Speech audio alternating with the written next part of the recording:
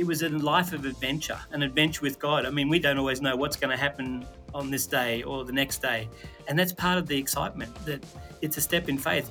One of the issues in Australia is we become too dependent on just things always working, and we lose sight of God in daily life. But in Nepal, we always were very aware of God's presence. Countless souls around the world who do not know Jesus and can't easily access the gospel. This is the heart of mission. What small role can you play in God's big world? Missionaries, cross-cultural specialists, pastors, their stories and perspectives can really help us. Thanks for joining us. Grab a cuppa and strap in as we demystify, decode, and de-stress the great challenges of cross-cultural mission. Hi there, Mark Peterson here on the Heart of Mission podcast. How much do you know about the church in Nepal? It's a Hindu-majority country in which over the years there has been significant persecution of Christians. It's a nation with a law against proselytizing. Sounds like being a missionary there would be pretty impractical. Or is it? And did you know that before the 1950s, there really weren't any Christians in Nepal at all that we know of? But this didn't stop a group of faithful, gospel-loving prayer warriors. A 20-year prayer vigil connected with the work of two Christian medics working with Nepalis along the Indian border with this closed country, urging the Lord to cause the gates to swing open and the gospel to come in. So what happened? Well, God answered their prayers, and in the early 1950s, these medical missionaries were allowed in. It's an exciting story, but not an easy one for those Nepalis among whom the early seeds of Christian faith were planted. 30 years of persecution, actually. But also growth. By the 1990s, there were roughly 10,000 believers. Wow. But then, boom, from the 1990s, an amazing period of openness with amazing church growth. And the person we're meeting today, Bruce, along with his wife, Libby, they were there to witness this. How would you like to live through 3 decades of massive church growth? Can you imagine the excitement of seeing the whole faith landscape changing as Jesus is proclaimed and believed in? Of seeing churches pop up all over the place? And would you be thinking, how can I get involved in this? What do I bring? And what can I do that maybe might just nudge this along a little bit by God's grace? Well, when Bruce and Libby arrived in the early 90s, they had no idea that this was about to unfold. Today, we get to hear Bruce's perspective, a medical missionary himself, but now also, on top of that, a mentor of church leaders. How did they come to be gospel workers in Nepal? And just what has that journey been like? Let's meet him.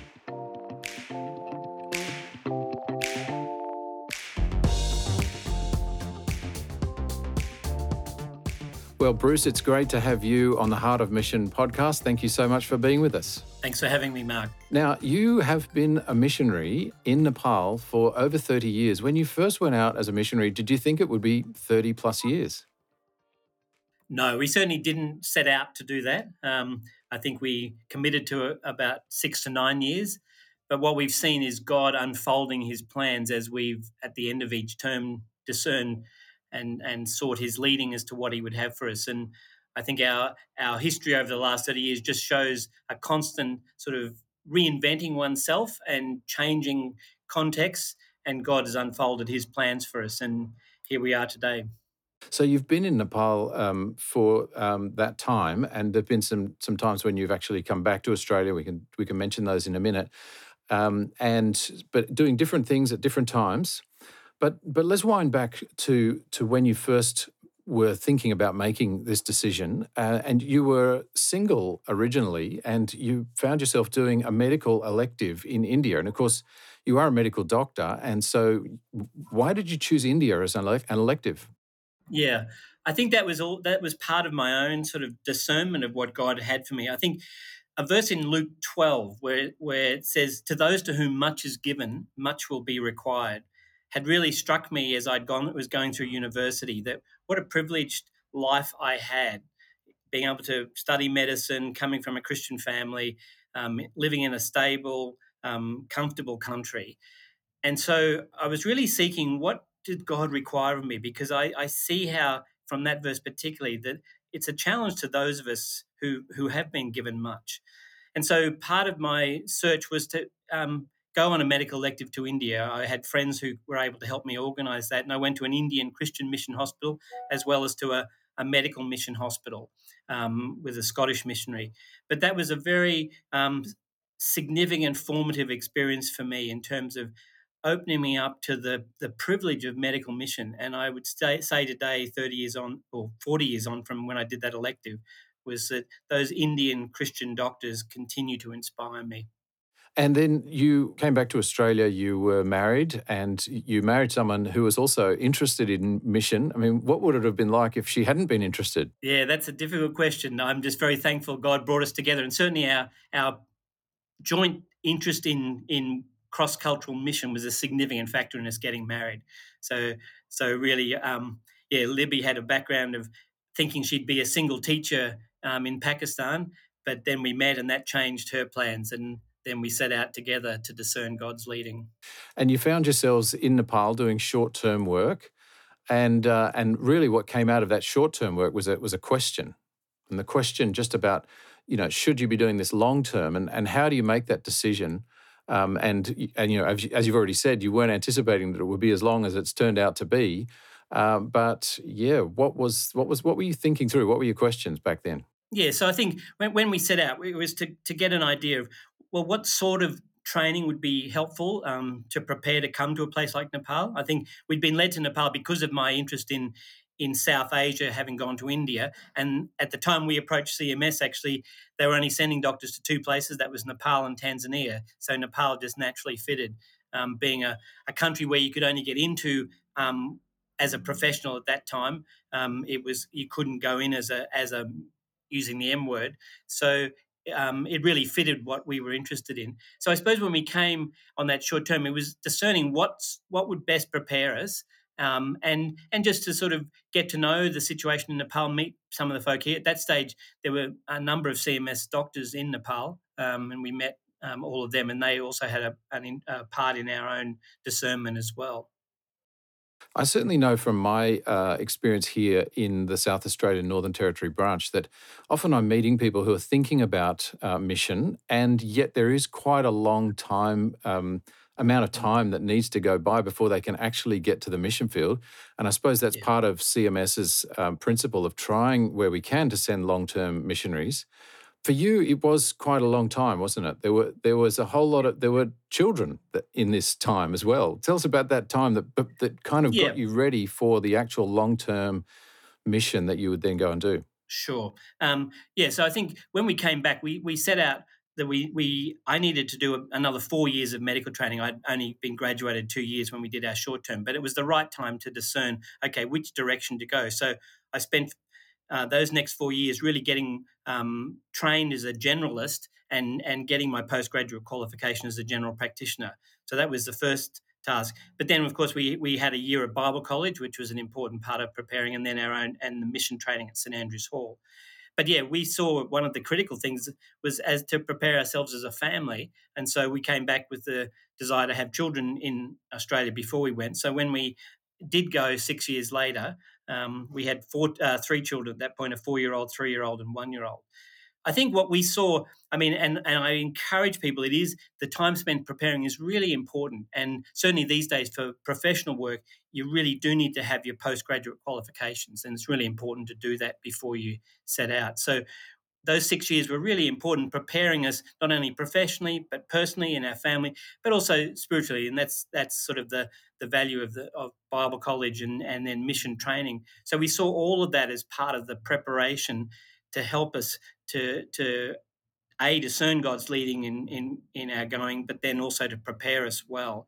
And I think we also saw the way God opened the doors and kept providing for us the right training at the right point. That was another confirmation of just pursuing this path. So that we had a plan for 6 years, and it was exactly 6 years, January 93, when we were ready to leave Australia to come to Nepal. Now, you've mentioned professional work, and I guess I want to ask you the question about medical mission. Why should someone think about going on medical mission? What does it look like? What's different Yeah. and unique about that? Yeah, why did you do it? Why should others do it? Yeah. I mean, I think one of the critical issues is that more people will come to a hospital or seek healthcare than will ever go to a church. And so, actually, I think we have a great privilege in being exposed to so many non-Christians in health work. Now, we need to use the relationship that we can build through that carefully, because obviously we're in a position of power, and people can be quite vulnerable. But it's a critical time for a lot of people when they're unwell. And I think for me, that was one of the reasons to go into medicine, was as a helping profession and to be able to help people in time of real trouble. And that includes being able to take opportunities as possible to share the ultimate hope that we have in Jesus, that provides the ultimate healing. But I think also, particularly for a country like Nepal, there was a huge need. When we came to Nepal in 1993, the mission was providing 25% of all the hospital beds in the country. There was very little work outside the cities. And so there was a real need for just the basic professional skills to provide what people in Australia would see as minimal of healthcare. And the need was enormous. I was in a 25-bed hospital with about two or three doctors, including myself, serving a population of 150,000. So, I mean, the need was enormous. But I think also within a Hindu country, the other privilege is care and compassion speaks to people's heart. That's not something that's usual in the Hindu belief. Why do you help people? And I think the opportunity that provides in terms of sharing about a loving God who cares for all his people, and to be able to demonstrate care and compassion through healthcare, is a unique opportunity. So 6 years in a village, in a mission hospital in that village, I assume that you would have seen a lot of people. You would have become part of that community. Can you just walk us through what that was like? Meeting people, seeing the way Yeah. God was at work. Tell us about it. Yeah, it was a great experience, because very different from growing up in a city in Australia. So we were in a small village, a small team of expatriates, but then also a small church. At that point in the 1990s, the church was very small. It had just come out of persecution, and in fact, the pastor of our local church had been in jail in the late 1980s. So we had a small church that has subsequently grown enormously, but very much part of the hospital work. And this was one of the things about the mission work in Nepal. Everywhere there was a project like a hospital or an engineering project, a local church developed. And we saw our role very much as supporting the local Christians. Some of them worked in our hospital, some of them were involved in other things within the community, but we sought to support them. So it was a small church. We'd have to say those early days were quite difficult, but we just look back now and just see how God has built on that, and the church there is really thriving now in Okaldunga. I guess as people are thinking about their vocations and whether those vocations can be used overseas, I mean, there might be health related vocations or there might be other kind of vocations. There might be a time where they really are having to make significant adaptations, if you like, to the local context. So you're talking about, growing up in Australia and training in an Australian medical context, then moving into a village in Nepal. Yeah, I guess how does someone prepare for that sort of shift, and what was that like? Yeah, I mean, it is an enormous shift. And I suppose these days, it varies. I mean, I would say there's a bigger difference between Kathmandu and the village, that's the capital city in Nepal, than there is between Kathmandu and the west now. So, coming to a city in Nepal is probably less of an issue. But certainly in those days, yeah, going to a village was a really significant change. And I think, yeah, really it's under God's grace. I mean, in some ways, you can't fully prepare, but I think all the things that we did do just in personal preparation, and just being open to God, and allowing Him to speak to us through the ups and downs of life in a very different context, were part of the growing and the privilege. I mean, what I would say is that it was a life of adventure. I mean, an adventure with God. I mean, we still here don't always know what's going to happen on this day or the next day, and that's part of the excitement, that it's a step in faith. I think one of the issues in Australia is we become too dependent on on just things always working, and we actually can lose sight of God in daily life. But in Nepal, and certainly in the village, we always were very aware of God's presence every single day, every single moment. Presumably, you have to adapt your skills as well and your training because you might be in an area that's quite specialised, and in Australia or a context like here, there's a place for a whole range of different things. But I guess when you're in a context like a village or in other parts of a country like Nepal, you need to be more generalist, don't you? And you actually Absolutely. specifically went down that training path, didn't you? But I mean, is that a difficult thing to sort of say, all right, well, I'm going to be a jack of all trades, and how do you approach that? Yeah, no, it is challenging, and certainly I'd say that my experience in the village here was I was exposed to things that I'd never seen before. I had to do things that I'd never done before, which what helped me with that was some other folk around me, and there was a CMS Australian missionary doctor couple who were already in Okaldugga when I arrived, and they were very helpful and encouraging and taught me a lot of skills. And then also a dear friend who had been a professor of surgery in the law in the 1960s as a mission came and mentored me, and just the importance of that mentoring and of people, more senior people who've got skills to share those skills. And that's what helped me an enormous amount to navigate what was something you could never fully prepare for in Australia. I mean, I did what I could, but yeah, you never could fully prepare for it. And even now, people coming to perhaps a city context here, it's still different, and there are the challenges of a different place that you can't fully prepare for. But hopefully listening.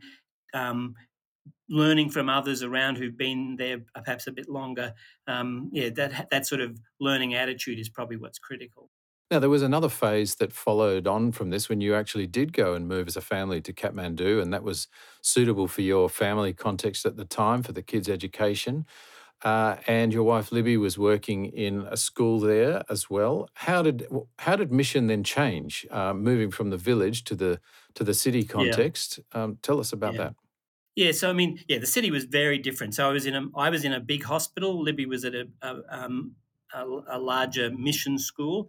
Um, Different sort of community. We didn't have the same closeness of community living in a city.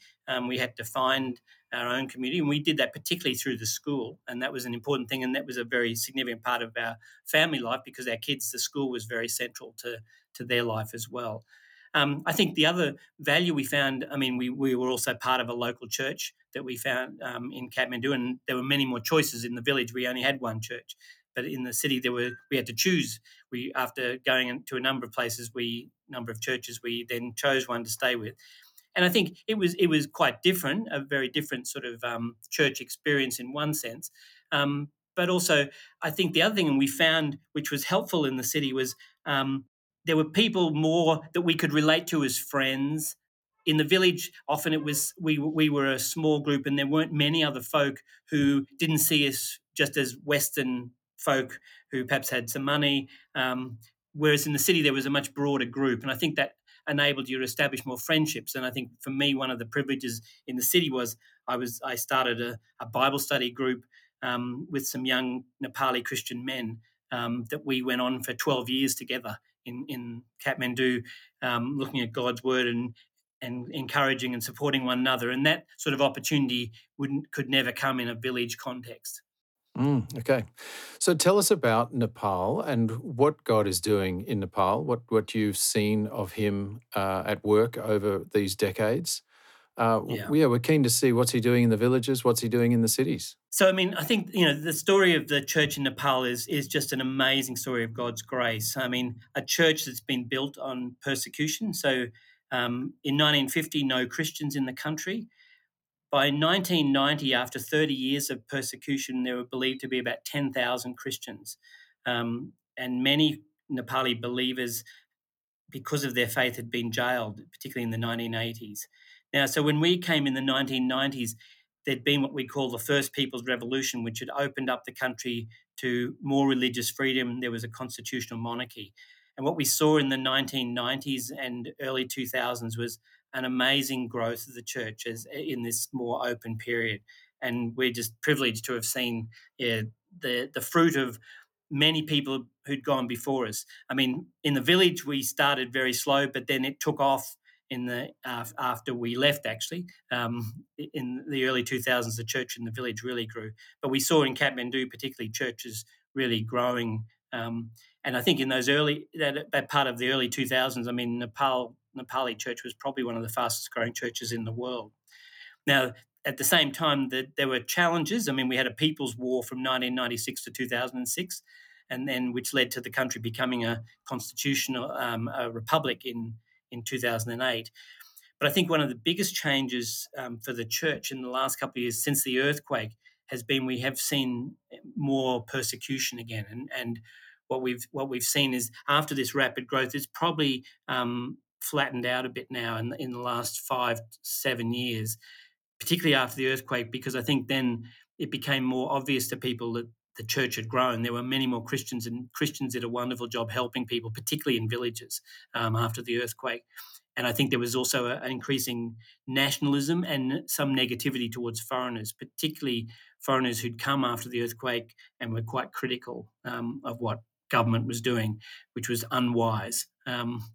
So that certainly has, and now we have a law which hasn't really changed enormously, and it's always been the case since we've come here in the 1990s, is that you're not allowed to proselytize. No one's allowed to proselytize, and that's to induce or coerce someone to change their religion, which of course we have no intention of doing. And Christians here aren't trying to coerce people, but really just take opportunities to share their faith. But it has meant that the church now is a little bit more circumspect, particularly in evangelism. The church now is more, rather than going out into the community, would be more getting people to come into the church. But I think one of the brilliant things about the growth of the Nepali church is it's very much been based on a one-to-one sharing. As people have come to faith, a lot of people have come to faith through miraculous healing. Um, Probably about one in three people probably come through some sort of healing experience, whether it's through going to a hospital, whether it's through praying, or combined, which is something the Nepali church does really well, just combining those things. But I think also for many folk, the church has then become a place where they can grow and learn together. And so we've seen that the church has really focused more on growing its own people and bringing people into that. But Nepalis are great at sharing with their friends, their relatives, encouraging them to come to find out more. So that's worked quite well still. This is a remarkable explosion, isn't it? Have people been praying for Nepal especially? What do you put this down to? Well, one of the interesting things is that for 20 years before the 1950s, there were people who prayed along the border that the country would open up. Now, interestingly, I think some of our long-term older supporters, some of them actually remember praying for Nepal before 1950. Most of them have died, unfortunately, by now. But prayer has been a critical part of what's happened in this country, and the church continues to demonstrate that. I mean, prayer. I think one of the things I would say I've learned from our Nepali brothers and sisters is that dependence on God in all things, and which is so beautifully expressed in prayer. They bring everything to God in prayer, and that really demonstrates that incredible dependence on God that we can learn a lot from. And I think that's been God has honoured that, and the church has really grown through that sort of faithfulness. And what is life like for Nepali Christians? I guess it's a poor country in comparison to Australia. You've already talked about the fact that the churches are growing, that those relational networks are very significant. But just maybe just paint a bit more of a picture of what life is like for them. Yeah, so that's right. I mean, so basically, they are a religious minority in this country, and but I think one thing that's changed in the 30 years since we first came is because the numbers have increased significantly, they're more accepted in the community. It's more accepted as a part of the social fabric of life in a community, and I think we saw that in the earthquake. And I think, like as an example, in a hospital ward in 1990s, it may not be another Christian. If there was someone in the hospital believed, there may not be any other believers. But now, if you went into a ward, if there was someone who was asking, there'd be another relative or another person in the ward who would be Christian or would know something about Christianity. So I think, just that growing awareness of that, and pretty well every family would probably have someone they know, either a relative or a close friend. So I think just that greater acceptance. So for Christians, I mean, they live freely here, but they just need to be careful, more careful. But I think, yeah, they see themselves as very much trying to contribute to the community now. And I think, it's been the value of a growing church that it has become able to be more outward looking now. In the early days, I think just particularly under persecution, it was very tight and very close. But now there's more opportunities for wider gospel opportunity in the wider community. We have a number of both in Kathmandu and Pokhara, particularly NGOs, Christian NGOs that are serving in various ways. So that's been helpful as well. Now, about 10 years ago, you and Libby took a significant change in direction. I mean, you're still involved in medical work today, but you've added a significant extra string to your bow. You went and studied for 3 years, Master of Divinity, which would be the sort of thing you'd do if you were becoming a minister. So, what did you have in mind in doing that? Yeah. So, yeah, I mean, I was at that stage in my early 50s, and I think we were really seeking, it was clear it was time for us to take a break and leave Nepal. And we weren't sure at that point whether we would come back. We just completed 20 years, and we felt God was bringing us back. And I suppose I saw that as a way of preparing for the next step in what God had for me. And I didn't know what that was at the time. So we spent 3 years, and that was really helpful, very much a healing for what had happened before, but also then preparing for us. But over that time, it became very clear that coming back to Nepal was the right thing to do and what God was calling us to do. And that came through a dear Christian Nepali doctor friend who I'd been part of sending him for further training, who came and said to us, "I have a job for both of you, one in the hospital that I've just become the medical director, hospital director, and one for a school for my kids." And so this Nepali doctor really encouraged us, but that was part of the process, and also with CMS, just discerning where we could best serve. So we came back here in 2017, came back to Nepal. And you're currently serving in Pokhara, and I think we heard about Pokhara in the news not that long ago because of the air disaster that happened there. Yes. Tell us about Pokhara. Yeah, so Pokhara is the second largest city in Nepal after Kathmandu, and it's a tourist city. Well known for, this is where many tourists come. It's the starting point for many treks in the Annapurna Ranges. Has a beautiful lake that people can sit by and enjoy the beautiful creation around us. So it's a city of about 500,000 people now. A lot of churches, probably more than 100 churches in the city now. And yeah, I think for us, yeah, quite a different place. We always saw this as a holiday destination, but now it's a workplace. And we've changed, adjusted to that, I think. But yeah, I think the other thing it's Poker is actually famous for is this is where a lot of the Gurkha soldiers train, and they still are selecting Gurkha soldiers from here for the British Army, just 200 a year.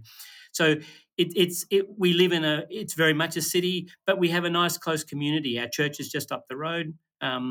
We meet people. We have a home group that we're part of who live around us. The church organises. We have 35 home groups in our church and they organise that based on where you live. So we meet our Nepali brothers and sisters regularly, just as we live life together. So we really love the community here. And even though it's a bigger city, we actually also have a nice community. And one of the things that you have added into your medical work is the whole area of mentoring and developing leaders. What's your Mm. vision for that? One of the issues for a rapidly growing church has been that they don't have leaders to be shepherds to the flock. So many people coming to faith, but not many people are being able to be trained. Very few people are able to do full-time theological training. That's slowly increasing now, particularly in Kathmandu. There's a number of Bible colleges.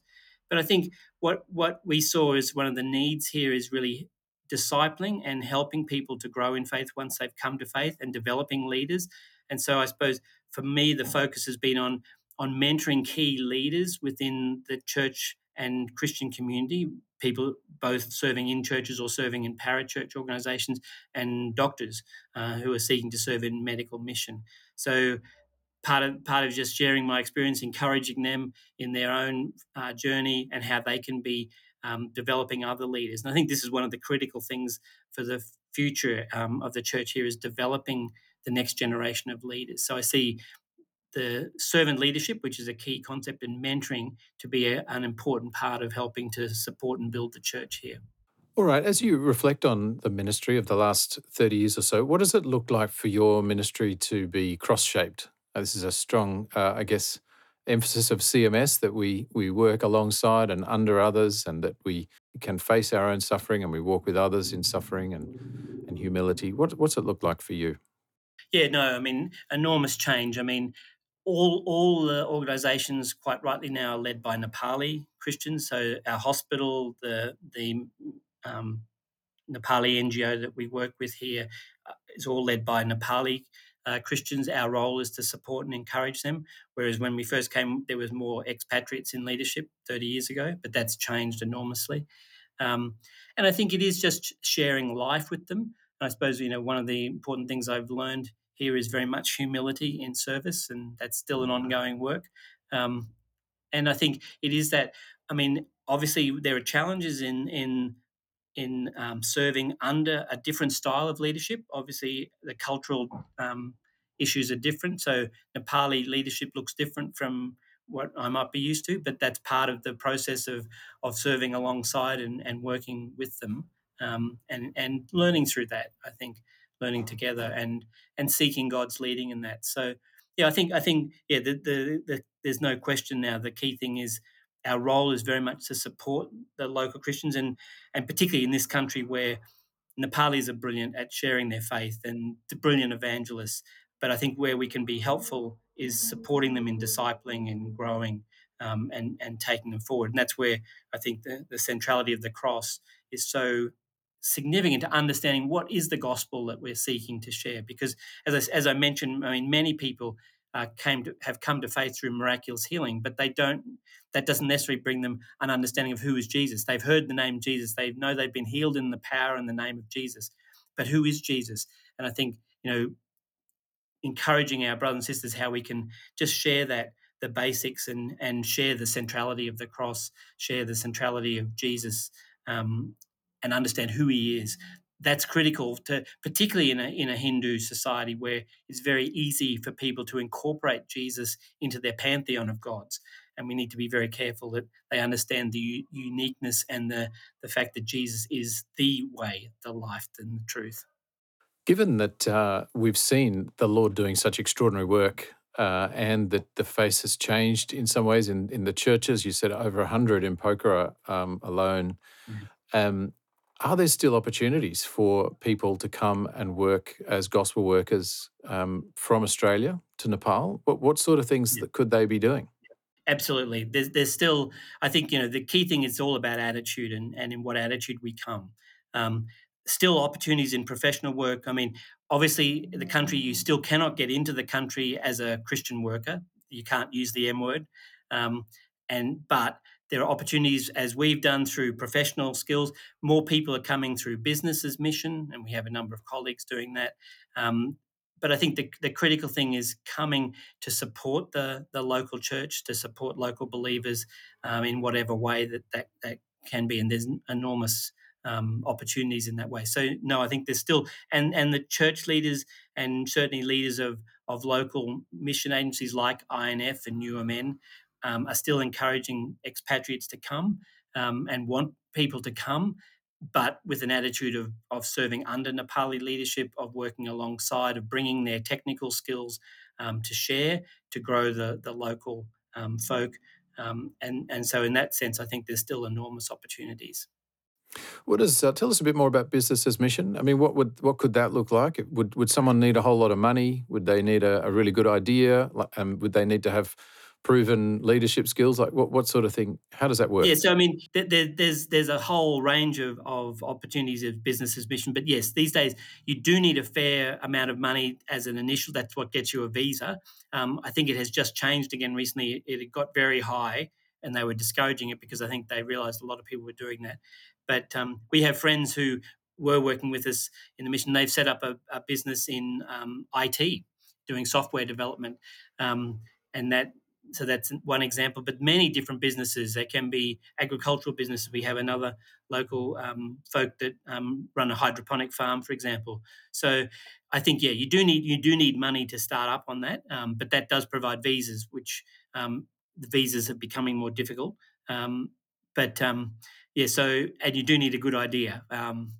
But I think we're seeing more and more of businesses mission here as well. That's exciting. Well, one final question. I guess just thinking about the person who might be, perhaps a couple of decades back from where you are, think about what it was like for you in med school, and when you were doing that short-term mission, and you're thinking about what you could do with your life. You weren't thinking that it would be a 30-plus year missionary expedition, but you were open. I mean, and what would you say to someone today who's in that same sort of place with the world, their oyster options? They believe in the Lord. They know that the kingdom is coming. What would you say? I would say just do it. In terms of explore what God has for you, be open to what God has. I think for me, the privilege of setting out on this path has just been the life of adventure with God. Just from a purely human point of view, my medical career here has been the most interesting. I think I've done pretty well every part of medicine in the last 30 years, whether it's been surgery, obstetrics, ICU medicine, general practice, administration, palliative care now. I mean, very satisfying, fulfilling, wonderfully broad and privileged opportunity. But that wasn't the main reason we came. But I think for people to see it as how important it is that we seek out what God has for us and to be faithful and to use the skills that He's given us in whatever way that we can. But my key thing for people thinking about it, God is more interested in who we are, what sort of person we are. That's what makes a difference. It's our character. I mean, He can use different skills in different ways, but what He's really seeking to do is to hone our characters. And for me personally, the privilege of this last 30 years has been what God has done in my own life. In His work within me has been the most important thing for my own development. But I think through that, and opening ourselves to what God has for each of us, and then developing us in thinking about how we can reach out and serve others, and through that to be part of God's growing kingdom. And I think, for all of us, that's what we need to explore. Now, whether that takes you cross-culturally, whether that prepares you for doing something in your own culture, in your own setting, I think the location is far less important than who we are and how we're developing as a disciple of Jesus, as a follower of Jesus who seeks to share that with others. Bruce, we're very appreciative of your wisdom and of the story of this 30-plus year journey that you and Libby have been on. We're very thankful to God for what He's done through you and continues to do through you, and we will continue to pray for you and that He will continue to do the good things that He's doing through your service. Thanks so much for being on the Heart of Mission. Thank you very much for having me, Mark. Thank you so much for joining us on the Heart of Mission podcast. What small role can you be playing in God's big plans? To find out more about CMS and opportunities that might be there for you, search us on the web to find your local branch and local social media channels. CMS is a fellowship of Christian people and churches committed to global mission.